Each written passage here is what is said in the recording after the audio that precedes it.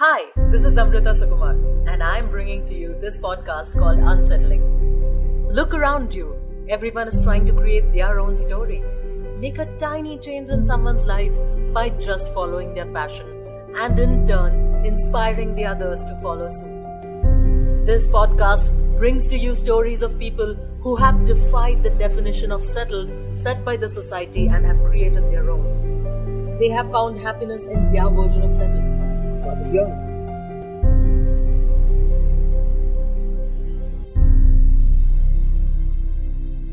Nobody knows about the beginning of time, but we sure know how to tell time thanks to the clocks and watches around us.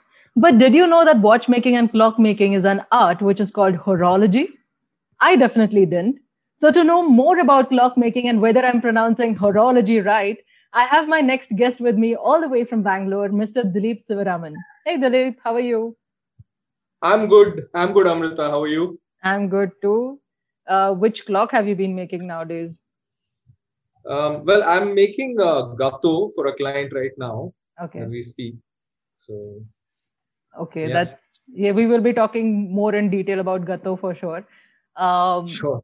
But the first question I would like to ask you is, when did you find your love for clockmaking?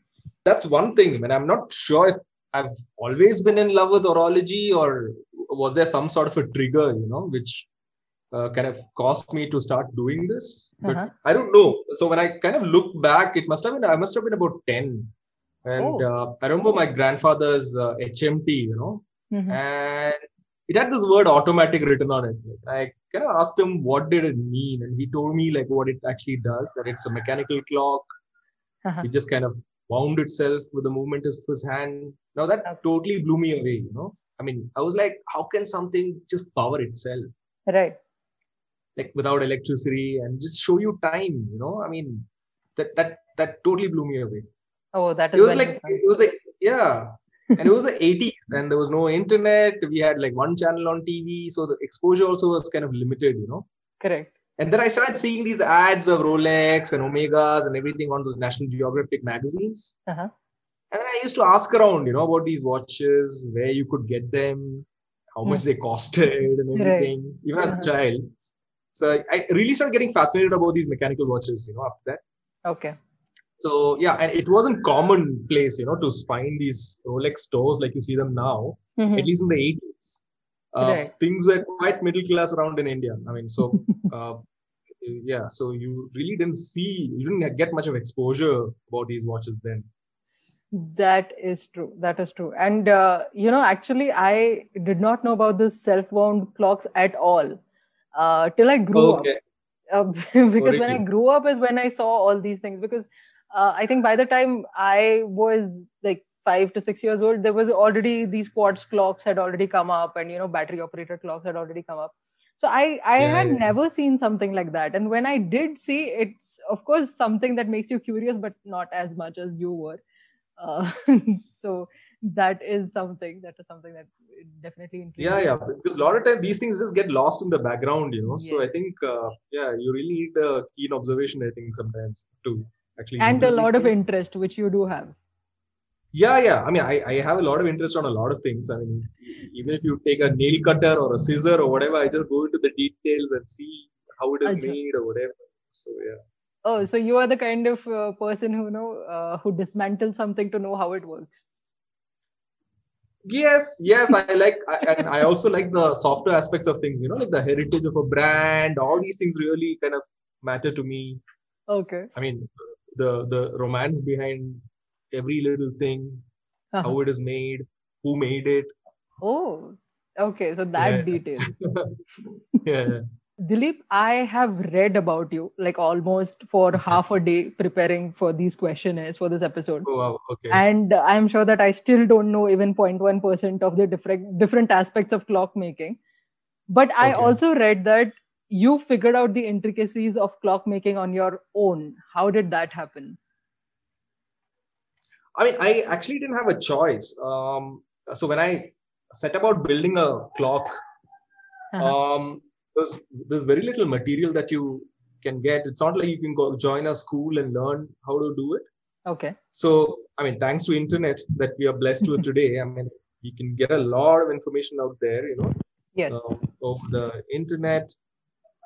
But again, the information is quite limited, because it's kind of you could almost say it's like a lost or dying art. So there's very little information out there. You really have to do a lot of digging to get all the info, Yes. But then, yeah, you can kind of learn everything about it. Yeah. Okay. How much time did it take for you to understand the intricacies? You know what? I mean, honestly, I'm still learning. There's still so much to be learned. There's never you could never say you know everything about it. So, see, it took me about a year and a half to build my first clock. Year and a half. Okay. Yeah. I mean, that included learning to work with power tools, machines. I mean, learning about the fundamentals of watches and clocks, and then develop a movement of my own. All that put together. Okay, so it takes a lot of time because honestly, I read about it and I didn't understand half of it. I just read about planetary gears and a lot of things so that I don't sound, someone who does not know much about clocks when I'm interviewing. No, you don't. You really don't need to know all that much. I mean, yeah, because as far as people outside the industry are concerned, I mean, you just need to understand the fundamental of it, know what a mechanical watch or a clock means. That's enough. I mean, it's for us horologists to take all the headache of how to build it, Yes, I decided to do that after that. I mean, I read for half a day and then I'm like, okay, if I go into more details, I might have to dismantle a clock myself and then understand what is going on inside. And that why not? I think you should totally do it. I will definitely do it if I find a grandfather clock like you did, and I will do so. But not right now. I don't think I'm that interested. And if I do some dismantling at home, I will definitely hear it from my father. So that's something I don't want to do. So Dilip, you said that you like dismantling before understanding how anything works. So how many clocks did you dismantle before you figured out the mechanism of a clock? See, it's quite funny. It all started like I just wanted a wall clock, okay, and preferably an old mechanical wall clock. I bought one online, and it just wouldn't work, At least when I hung it on my wall, it wouldn't work, and I was like trying to figure out what is wrong. I mean, then I started looking up online as to what could be done about it. I got a guy to repair it. It worked at his place. It wouldn't work on my wall, and that's when I was like, okay, let's just open it up and start learning about it, And then that's it. Like it was literally like opening a can of worms. I opened it and there you go. Like I wanted to learn how the fundamentals of it work, and then went online, started reading about it, and then I figured this movement isn't exactly a great one. It was like one of those mass-produced movements. Right. Then I started figuring out where you could get one of those really fine movements, and then I figured that nobody makes them anymore. That's when I started. Like I might as well like just start designing one myself. Learning how it works. Right. Then I thought, okay, I wanted to understand what this escapement was all about. Well, escapement is actually like the heart of a watch or a clock, Okay. Then I started designing it. Then I thought like, okay, now I need to build it. Then I figured like 3D printing had suddenly taken over everywhere. So I thought like I'll send it for 3D printing. I 3D printed the escapement, a much larger version, so that I could understand how an escapement works. Okay. I got it printed. I tested it. It was working, but it wasn't working to my satisfaction. I kept revising it. Next thing you know is I wanted to turn it into a proper functioning metal one. Okay. Then, then I had to learn machining. I went to a school, joined a machining school, started learning how to mill, how to work with a lathe. Then I bought a lathe. I mean... So for somebody who wanted a wall clock, to buy a lathe to build a wall clock, well, I know it's a bit far, exactly. But so I never stopped myself from doing what I felt like doing, and it paid off. I mean, I was finally happy. Yes, definitely. But I mean, normal people would just like go to a watchmaker and tell him, hey, if you can fix it, it's fine. Otherwise, it's okay. Let's like get rid of it. But you went into the details and you figured everything out and got the machinery to get everything fixed. Yeah, I mean, funnily, like all those machines were sitting on my dining table. It's amazing that my wife was like totally tolerant of all these things. Eventually, it just went totally out of proportion. I actually had to get another place, I started renting another place where I could move these machines. Okay. Yeah, which still continues to be my studio. Acha. How long has it been? Well, now it's been what, 5.5 years, 6 years. 6 years. Okay. Yeah. So Dilip, what are the types of clocks you made? Can you give a brief description of Gato? I hope I'm pronouncing it right. One is Gato, one is Gato. Yeah. And a precision regulator clock, if I'm not mistaken. Yeah. Well, the precision regulator is still on the drawing board. I mean, I still haven't like really found the time to, take bring the prototype to life yet. Quite busy at the moment. So Gato is the first clock that I actually made. Yeah. So Gato is basically a floor standing. It's like a grandfather clock, A little bit unconventional. I mean, it's a floor standing clock, right? And it's a tall case movement, as some people call it. So it's about 7 feet tall. Oh my God! It's got Okay. And it's got a seconds pendulum, which means it takes about 1 second to move to one side and come back. That's what a seconds pendulum is. And it's kind of a standard, for regulator clocks or precision clocks, a seconds pendulum, because each tick and tock that you hear is 1 second long. Okay. So many of the smaller clocks that you have in your at homes, they would tick much faster than that. Okay, I did not know this. Yeah, so Gato's got a seconds pendulum, and it's a tall one. And Lisco, on the other hand, is a much shorter wall clock. Okay. So what had happened was, like, because I was kind of totally into the movement and learning how to make clocks and stuff like that, was like the entire movement was my own. So I was like so into it, and that I really wanted to showcase the movement, when I built the clock. Right.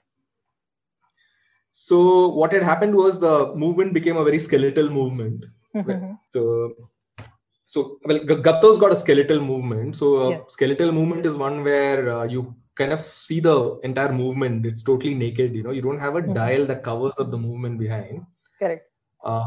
Because I put in so much effort into it. It was my first movement. I was so proud of it and everything. I really wanted to showcase the movement. Okay. So that's the reason Gato has a very skeletal movement. A lot of people love it because it's very clear that it's a mechanical clock because it's skeletal, Yes. Because if you have a dial, you don't know what's going on behind it because you don't know if it's a battery powering it or whatever. Here it's like there's much more clarity, right, of what's going on. So Gato is a skeletal movement. Now with Lisco, which is my second clock, what I did was I made it non-skeletal. It's totally covered up because I wanted to do something just the opposite of what I'd done for Gato. Because Gato, of course, I'd gotten really carried away with making the movement. I was like super in love with it. Every little screw is well designed in it. So I wanted to like really show it off. But the legibility took a little bit of a beating, which is okay.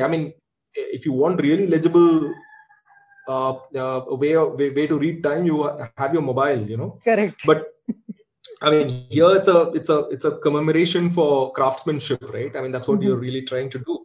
So, which is perfectly fine. So with Lisco, I wanted to focus on legibility. So the movement is not skeletal in it. You have a dial, and you even have a case which totally covers up the pendulum, even, because Lisco, I've kind of focused on a modern small apartment, where there's so much going on in your life. You don't want a pendulum also taking more of your brain space, So it's got a pendulum behind it. It's a mechanical working movement, but it's not loud. It's totally subtle and shows you the time really loud and clear. Right. So basically, there are two different animals, Lisco and Gato. Yes, I've seen pictures of both. I love both of them. I love Lisco, which is the smaller version. I think Lisco is a wall clock more. It's not a floor clock. Yeah. Yes. Yeah. And Gato is a floor. And it's also very skinny. Yeah, it's very skinny. Are the mechanisms different? The way they work? The mechanisms are completely different. Right. So Lisco's got a much simpler mechanism. Mm-hmm. Gato is very complex that way. Yeah, if I read it right, it's some pulley mechanism. If I'm not wrong.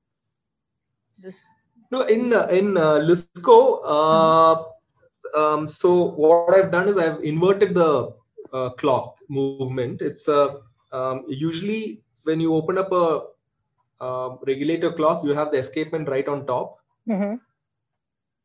and you have the winding key at the bottom. Okay. And so, but in Lisco, it's inverted. You have the escapement at the bottom, and the winding key goes to the top. Okay. This actually helped me make the movement much thinner. So the idea in Lisco was to make it really skinny, yet mechanical, and hang it on a wall. Because, like I said, I mean, it's meant for a really small apartment and everything, in cases like that. So, I mean, I didn't want to make it too fat, and so that's why the inverted movement. So it's kind of nice looking, because skinny and tall, sticks to a wall. That's the reason I've called it Lisco even, because Lisco in Finnish. Lizard. Yeah. It means lizard. I've done my research. Yeah. Okay.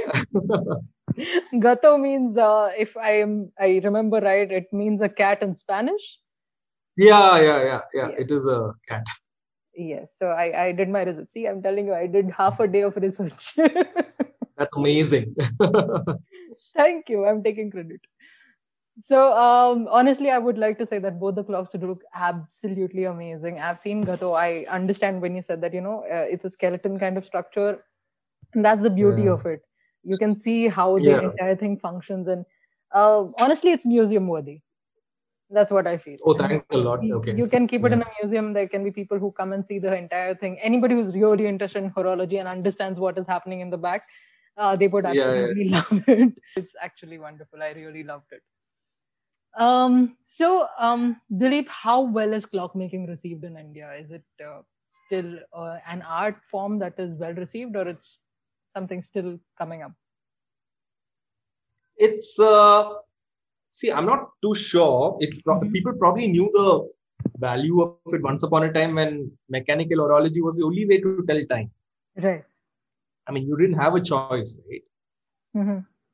So, and I'm sure, I mean, early last century, I mean, I've even heard that the Indian royalty were big patrons of horology, and they've really been patrons of Swiss watchmaking, So that way, India has had a contribution, not from making watches point of view, but at least buying point of view. Yeah. But then, I mean, post-independence and, post-70s, 80s and everything, I think after the quartz revolution happened, I think people have kind of, I don't know, they've been kind of detached from mechanical horology for quite some time. It's not just in India, it's all over the world. But at least the rest of the world, people have, the interest is caught back on. But India is kind of, it's still a bit of a niche thing. There is a niche that kind of understands, people call it art horology, or mechanical horology. I mean, it's a very niche thing in India. There are very few people that actually know what's going on. So if you're so Amrita, if your question is, are Indian parents going to be okay with their kids taking up horology for a profession? I wouldn't really know, because I understand that's the hidden this thing under this in this question, but I really wouldn't know, because it's not something that probably interests a lot of people, right? So they probably don't think there's going to be much of a scope in these kind of professions. But that shouldn't be a factor in deciding what you want to do at all. I mean, that is true. There's room for all kinds of crafts and arts and everything in this world, and I think people should totally take it up if they, want to do it. I completely agree, because mechanical clockmaking is not something everybody knows. Even I was unaware of it until I read about you. So since there is a gap, there's a knowledge gap, I feel. If that gap is filled somewhere, maybe people will be more interested in this craft. But for now, it's still a niche craft, as you said. There's still time, or there's still, there should be a lot more interest in people. That has to be created before, parents say, hey, it's okay if you get into clockmaking. Yeah, I know. I think it's, but yeah, I wouldn't be surprised in another 20, 30 years, you'll have a lot of independent watchmaking coming out of India also. Yes. I wouldn't be surprised if that were the case. Because, I think you need to go that full circle, people need to, most of India is yet to see that abundance, right? So once you've seen that, then you want what is beyond what is normal, right? And this is when these kind of things are really going to kick in. So, for me, independent horology is all about the movement itself. It's not just a cosmetic thing. It shouldn't just be about the way something looks. People should also go into the depths of it. Even what you don't see is very important. Right. In watchmaking, they call it like in-house movements, or that's really what defines a good watch or a clock. So world over, in a lot of these people that follow up mechanical horology, this is something that has kind of become a bit of a sought after requirement in watches and clocks, that the company makes in-house movements. Yes, that cannot be copied by someone else, because that is unique to your style. And not only that, see, you can't have a Toyota with a Maruti engine inside it, right? it kills the whole fun, Yes. It's not pure enough. Agree. So brands have to get there, I completely agree. So to get there is a lot of effort, and I think that patience is there only in a few, which you also have, and that is how you reached AHCI. That was the competition. Yeah, so the AHCI is like an organization of these independent watchmakers. They're based in Switzerland. Yes. So I think there are about 30 to 40 members in it. So all these watchmakers, they make everything by hand, and they're what people call independent watchmakers. So they're totally detached from the corporate scene. Okay. So they still try to practice the 400-year-old watchmaking tradition, where they make everything by hand. Okay. So if one of them dies, it's not like someone else is going to continue making their watches. Like they're like an artist, When Picasso died, it's not like their kids can take over the business, right? Yes. So that should be the scene, that should be the way this profession is practiced. Okay. So that brings me to the question. You keep on saying that, there is a lot of in-house movement that you create. So in such a scenario, as you said, that this is not something that can be carried forward and someone else can learn it.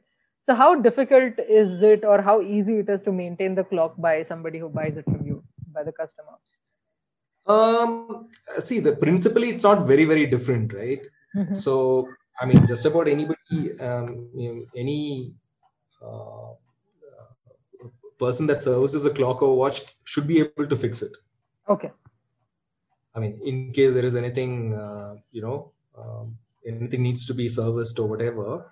And in any case, like for me, the maintainability or the longevity of the movement has been of extreme significance, So what I've done here is I kind of looked into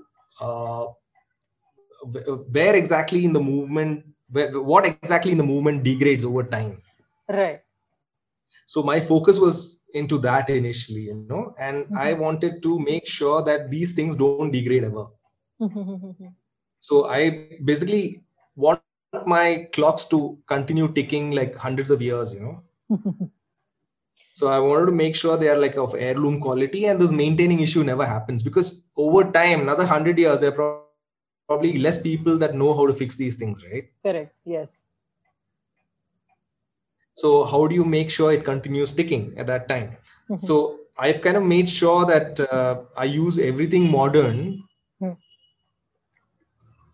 kind of avoid having any problem in the future. For instance, like in older clocks, there's a lot of wear in these pivots, pivots and bushes. I mean, these are, see, all the gears in a clock are called wheels, okay? Okay. And the wheels sit on an arbor, which is the shaft. And they go into these little holes. And what happens is the part that goes into these little holes is called a pivot. So people usually oil those areas, so that they're kept like totally, friction free and everything. So what happens is over time, these areas, right, these holes that keep getting larger, they become oval shaped and everything because of the movement. So so that's exactly where the wear happens, So in my case, like I don't have any of these pivots sitting into holes. I've got ball bearings for all these areas. So they take a lot more beating, compared to traditional pivots. Okay. So what happens is, so you don't even have to oil them. Okay. So in the future, if ever there is a problem, you just remove this ball bearing and put another one in place, and this thing will continue ticking. Okay, that's amazing. And plus you don't have to oil it. So oil usually attracts a lot of grit, and that kind of increases the wear. So here you avoid all those things, Okay, so you are creating something that is that has 9 lives. I think that is why it's called Gato. Yeah. So it'll continue living, So if a whole generation stops using it for a while, another generation just decides to start the clock, it'll just start ticking, So that's how I wanted this to be. Yes. So the only place where there is no ball bearing is something called a pallet in the escapement, and there I'm using a ruby.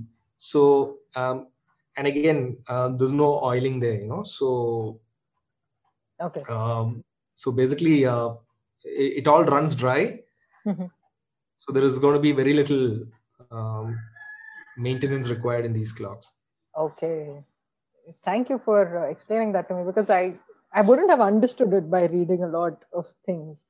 Oh, so well, you're creating something that is long lasting. You found the kinks and the problems that were there in the older clocks, and you try to fix it to make sure that this thing did not happen again. Yeah. So for me, buying that clock and hanging it on my wall and that thing not moving, right? For me, that was all the inspiration. I didn't want anybody else to go through this ever again, So right. So you fixed all the problems. You don't even have to go and get it fixed. It fixes itself. So it just fixes itself. Yeah.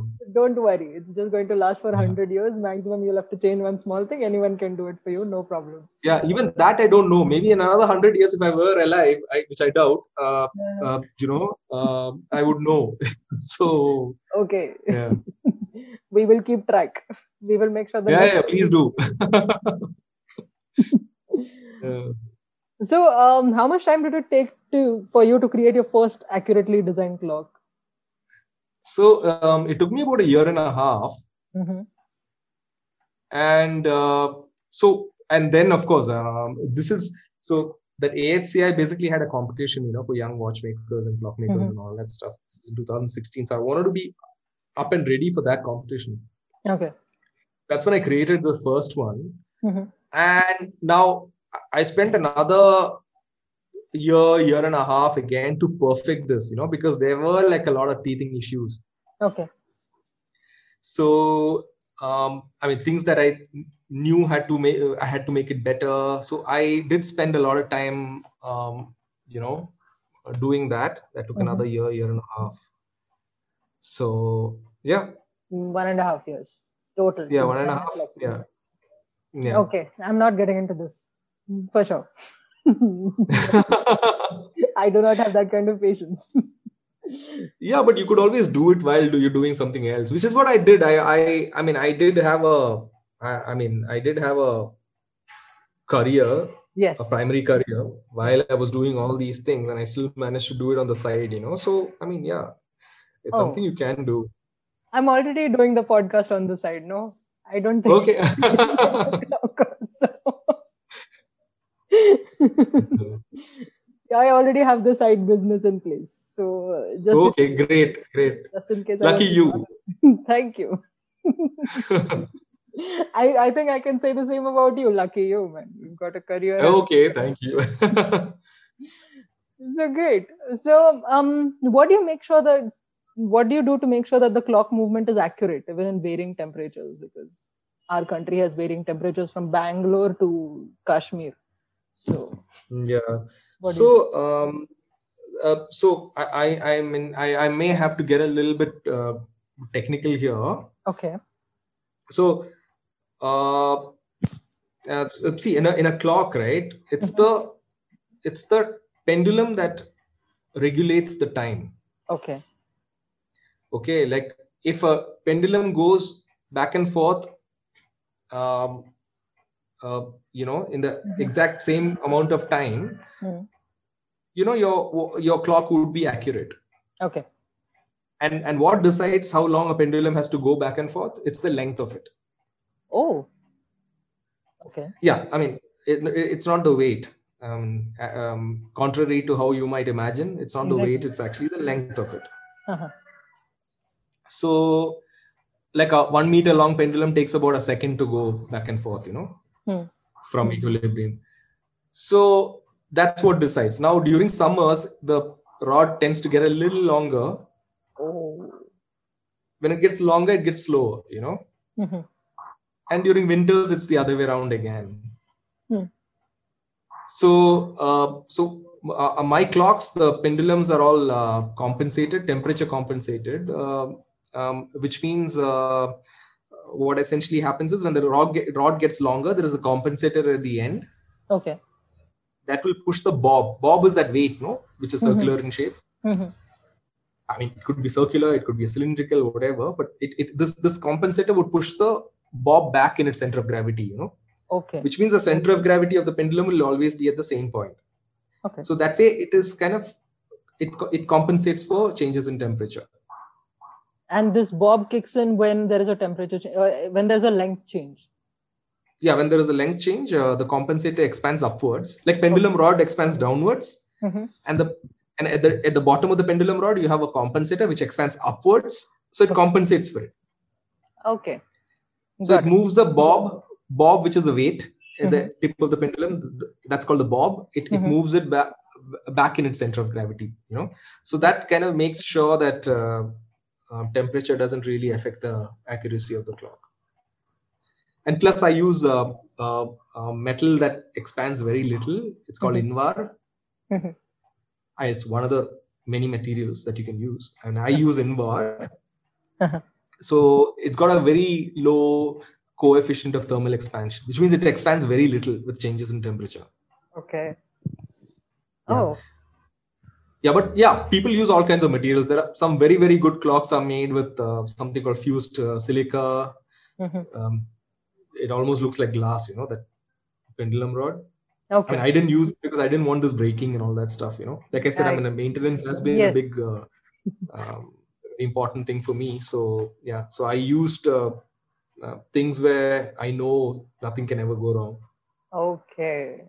So that is why it took you 1.5 years. Now I get it. Well, this is an ongoing thing, I mean, you use one material, later you realize somebody does a research and says like, well, this is material better than that. For instance, I use something called beryllium copper for my springs of the pendulum. Later somebody comes and says like, well, phosphor bronze is better. So there you go. The latest research shows this. So I just changed the material then, Okay. So I think there's no, yeah. I think you're used to it because you are also an architect. So since the materials keep on changing outside, you're like, okay, I'll use this now. So yeah. that kind of helped you accept this also. Yeah, absolutely. So okay. Yeah. So yeah, that's how it works. Okay. Yeah. This is a lot of details. I couldn't find this on the internet. This is another query I had. How do you protect your clocks from magnetism? Magnetism is more of a problem in what do you say, in watches and stuff like that. Mm-hmm. I mean, these were, for instance, like these pilots' watches and everything. Mm-hmm. People wanted to make sure that the watches don't get affected by the the magnets inside the instrumentation of the cockpit and everything. Mm-hmm. But clocks don't really have a problem with that, Okay. So yeah, as long as you don't have a very strong magnet anywhere near around it, it should be fine. It doesn't really it doesn't affect that much. Yeah. But in watches, people are very particular. Instead of most watches have a glass case back, right? Instead, they put a metal case back for pilots' watches, just so that the magnetism doesn't affect it. Oh. I mean, yeah. So with clocks, I mean, it's not really that much of a big deal. I did not know that. Thank you for telling me. Okay.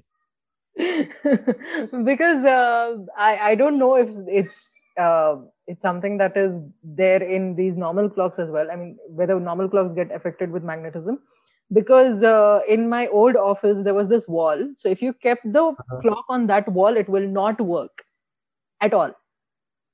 What was it? On any other wall, it will work. On that wall, it will stop working within 5-10 minutes. So, wow. What was it, a quartz clock or? A quartz clock is something that is run by batteries, right? Yeah. It was a quartz clock. It was a quartz clock, right? Yes. Okay. Yeah, in which case, I don't know, there could be some kind of, it might have affected it in some way. I'm not sure. Yeah, I mean, even we weren't sure. So we decided that this wall is something that is evil for the clock. And okay. to shift it to some other wall. There was no other option. So we just went with it. It's funnily, there are a lot of these basic things which have still not been figured out. Like when you hang two clocks on the same wall, they start kind of synchronizing, and no one really knows why. Really? Yeah, there are all kinds of theories, but yeah. I'm going to try this. Say that it's been figured out, but I'm not very sure. But it is something that kind of used to be one of those weird sciences, Okay, I'm going to try this. I have one wall clock already. I will just have another one next to it with a slight change in time to just check whether they start syncing or not. Yeah. I don't know what is it about it, but yeah.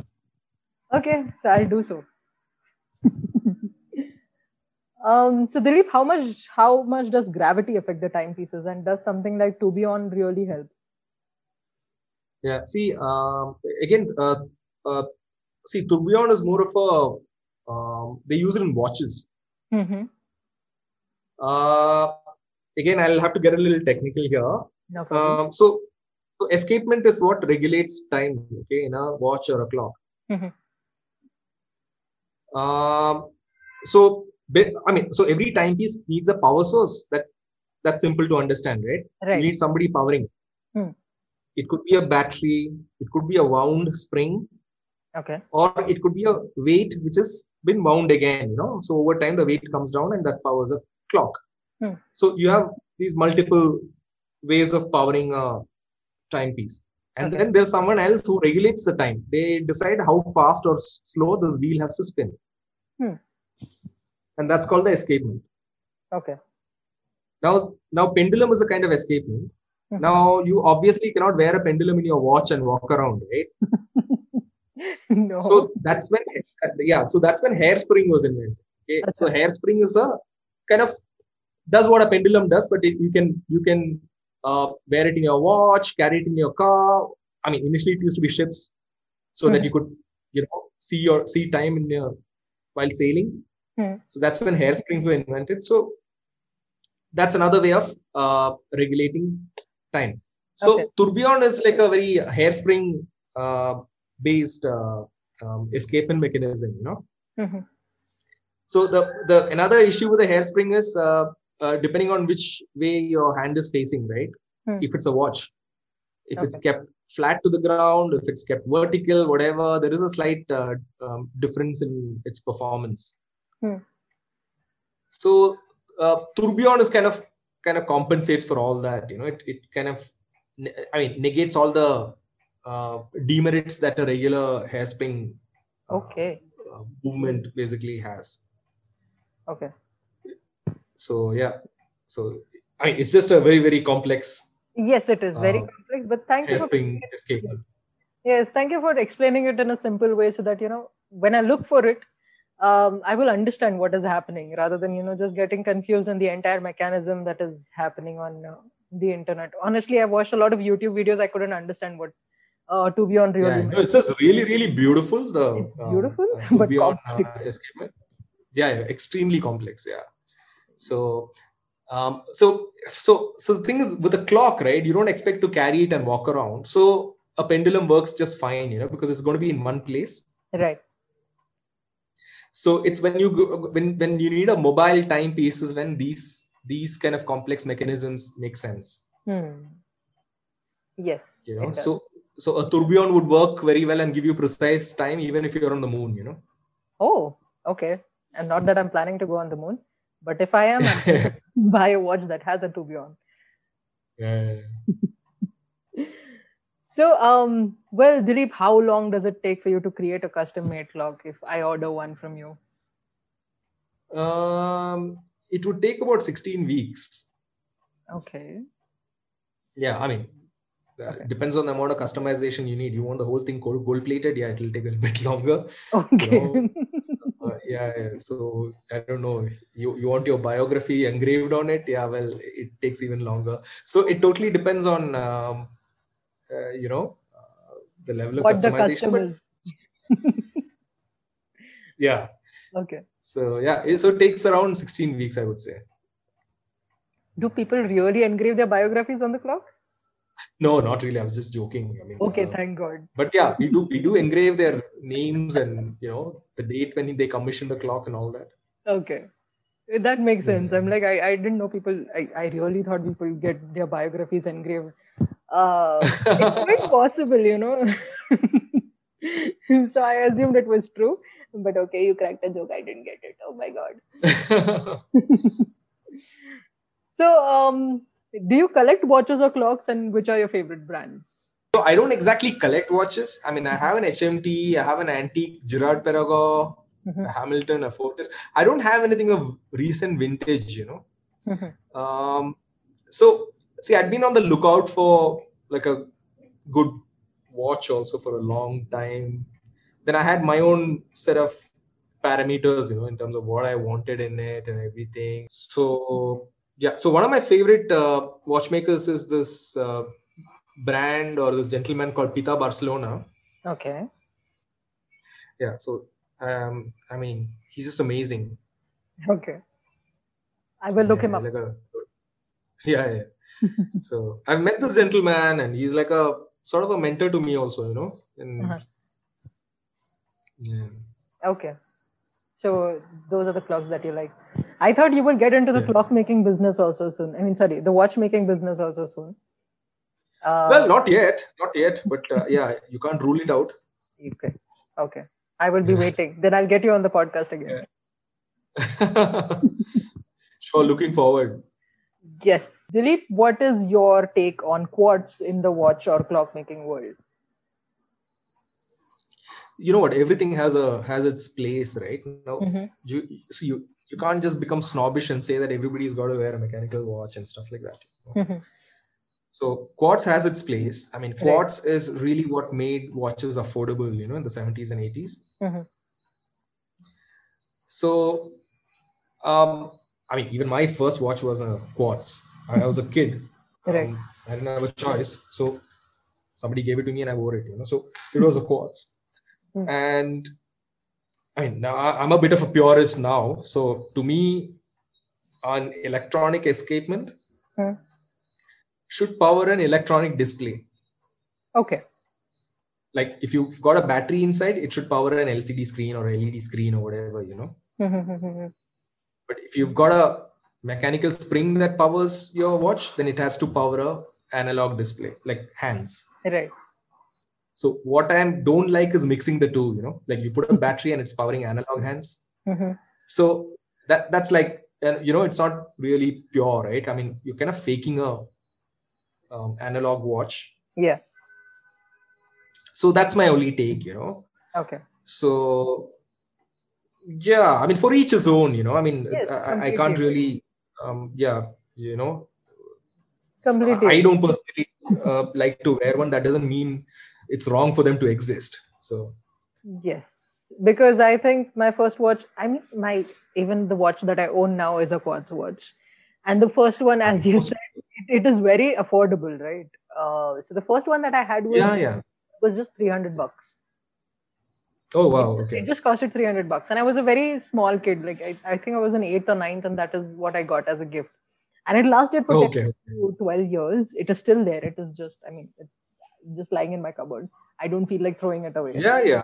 Nothing ever goes wrong with these things. They're simple machines, actually. Yes. So yes, it's important that they exist, and as you said that, well, we have to coexist with them, to each his own. Yeah, absolutely. I mean, you consider this as like craftsmanship. If you have the time to look at your watch, kind of be amazed by it every time you look at it and everything, then you totally deserve to get yourself a mechanical watch, But if it's just going to get lost as one of those many gadgets that you use for your everyday thing, then you really don't need to, put in so much thought into what you're wearing. As long as you know what the time is and you reach the airport. Yeah, absolutely. Absolutely. Just like there are many personalities on earth, right? I mean, yes, you just have that many products also, I guess. Agreed. Completely agreed. So how are you balancing your life as an architect and a horologist? I hope I pronounced it right this time. Yeah, I mean, it's horology with the H is sort of silent. Oh, okay. It's horology. Yeah. Oh. So, okay. Yeah. I mean, it doesn't matter. I mean, as long as you know this profession is called horology, it's already great. So. Thank you. But I learned the pronunciation. I still messed it up. Okay, no problem. Next time. Yeah, that's okay. That's okay. So how are you balancing? I mean, yeah.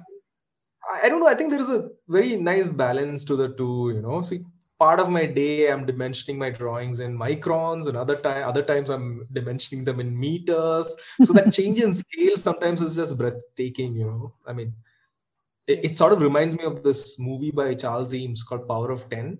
They kind of zoom out from a cell in the human body all the way to the galaxies, Oh. Yeah. Okay. So I don't know, between these two extremes, they both look the same. When you so I don't know, it just feels like that sometimes, I mean, the change in scale. Okay. No, I mean, I have not watched the movie, but I'm putting it in my list. I just added it. That sounds quite interesting. The way you look, your perspective is quite interesting about things. And I really like the comparison between, working in microns and working in meters. It's the same thing. Precision is what is important in both the cases. Yeah. And you're balancing it well. Nice. And sometimes, see, we can get a little bit unreasonable, in terms of our expectations, like in terms of perfection. And times when you're I'm like polishing a little part, and then I'm still not happy with how well I've done it. Then I figure I'm looking through a 10x loop, like the magnifier that you wear, and you take it off and it looks perfect. So it's only when you look at it in that detail that you can kind of figure that there is like some level of imperfection. Now let's assume you perfect it and you wear a 20x loop. You figure that it's still not perfect. Yes. So you really need to know where to stop, so that's very important. That is true.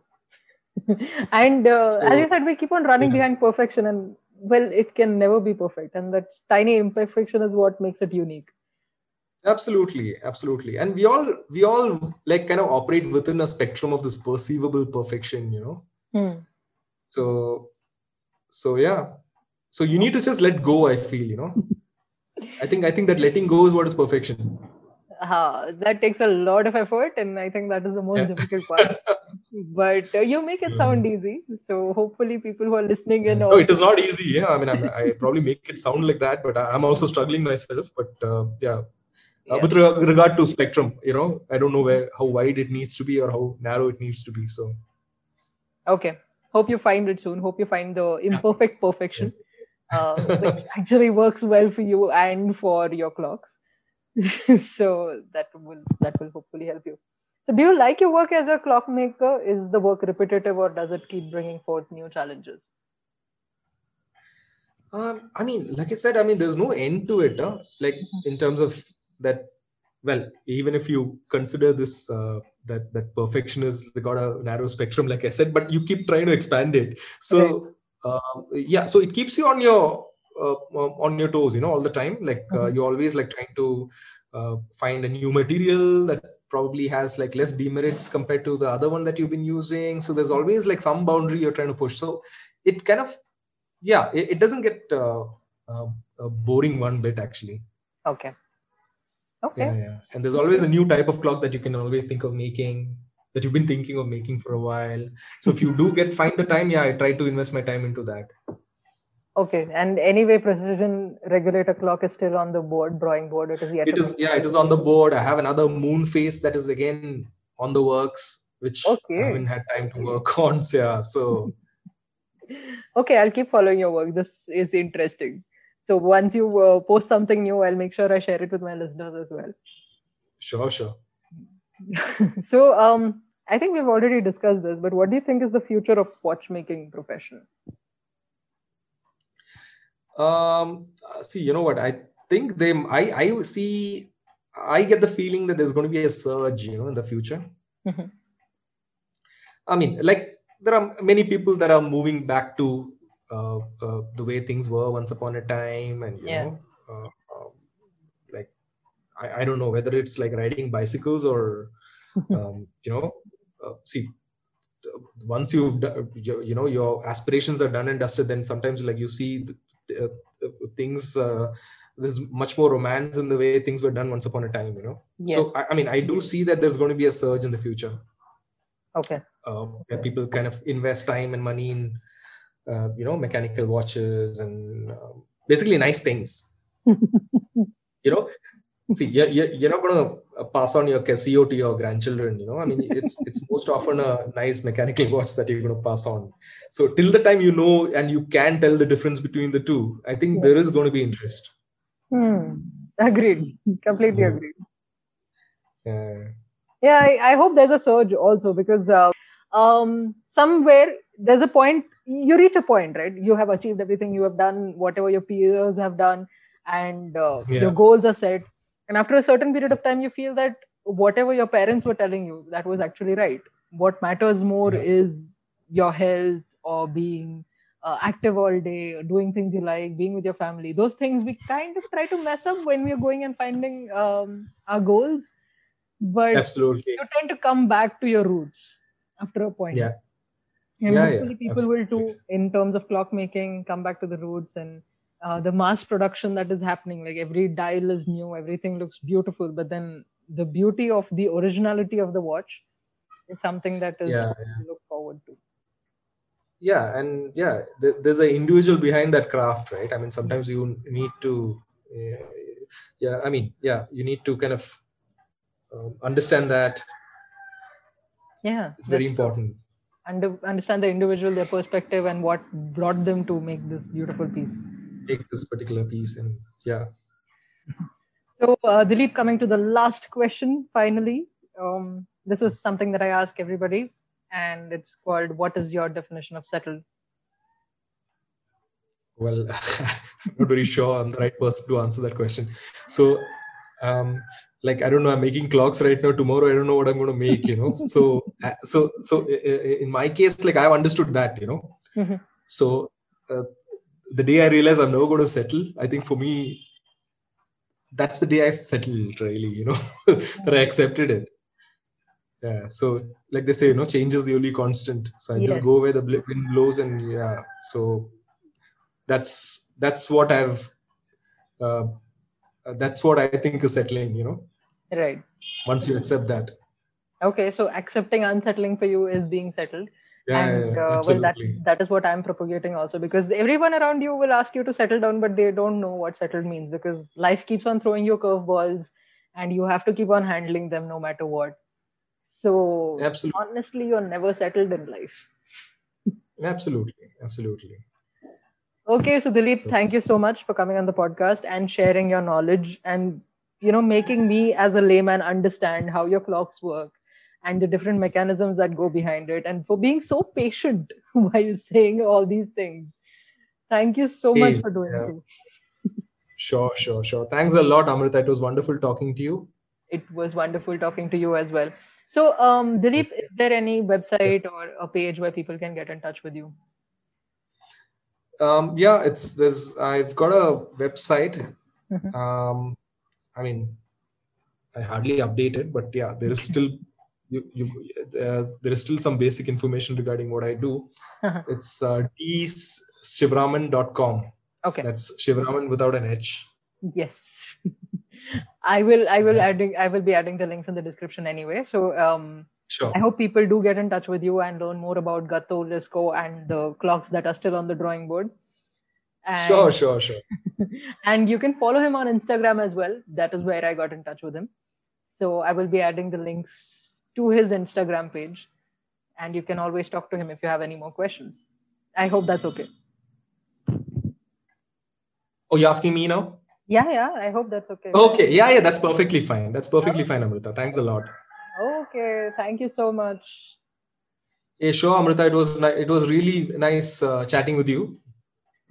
It was nice talking to you as well. The pleasure is all mine, honestly. I'm so glad that I found you. Hi! If you can hear this, that means you have reached the end of the episode. So like, share, subscribe, follow, stay tuned to Unsettling. And if you want to get in touch with me, you can always reach out to me on my Instagram page, Amrita Sukumar _unsettling, or send me an email on podcast.unsettling.as@gmail.com. Hope to hear from you soon. Bye.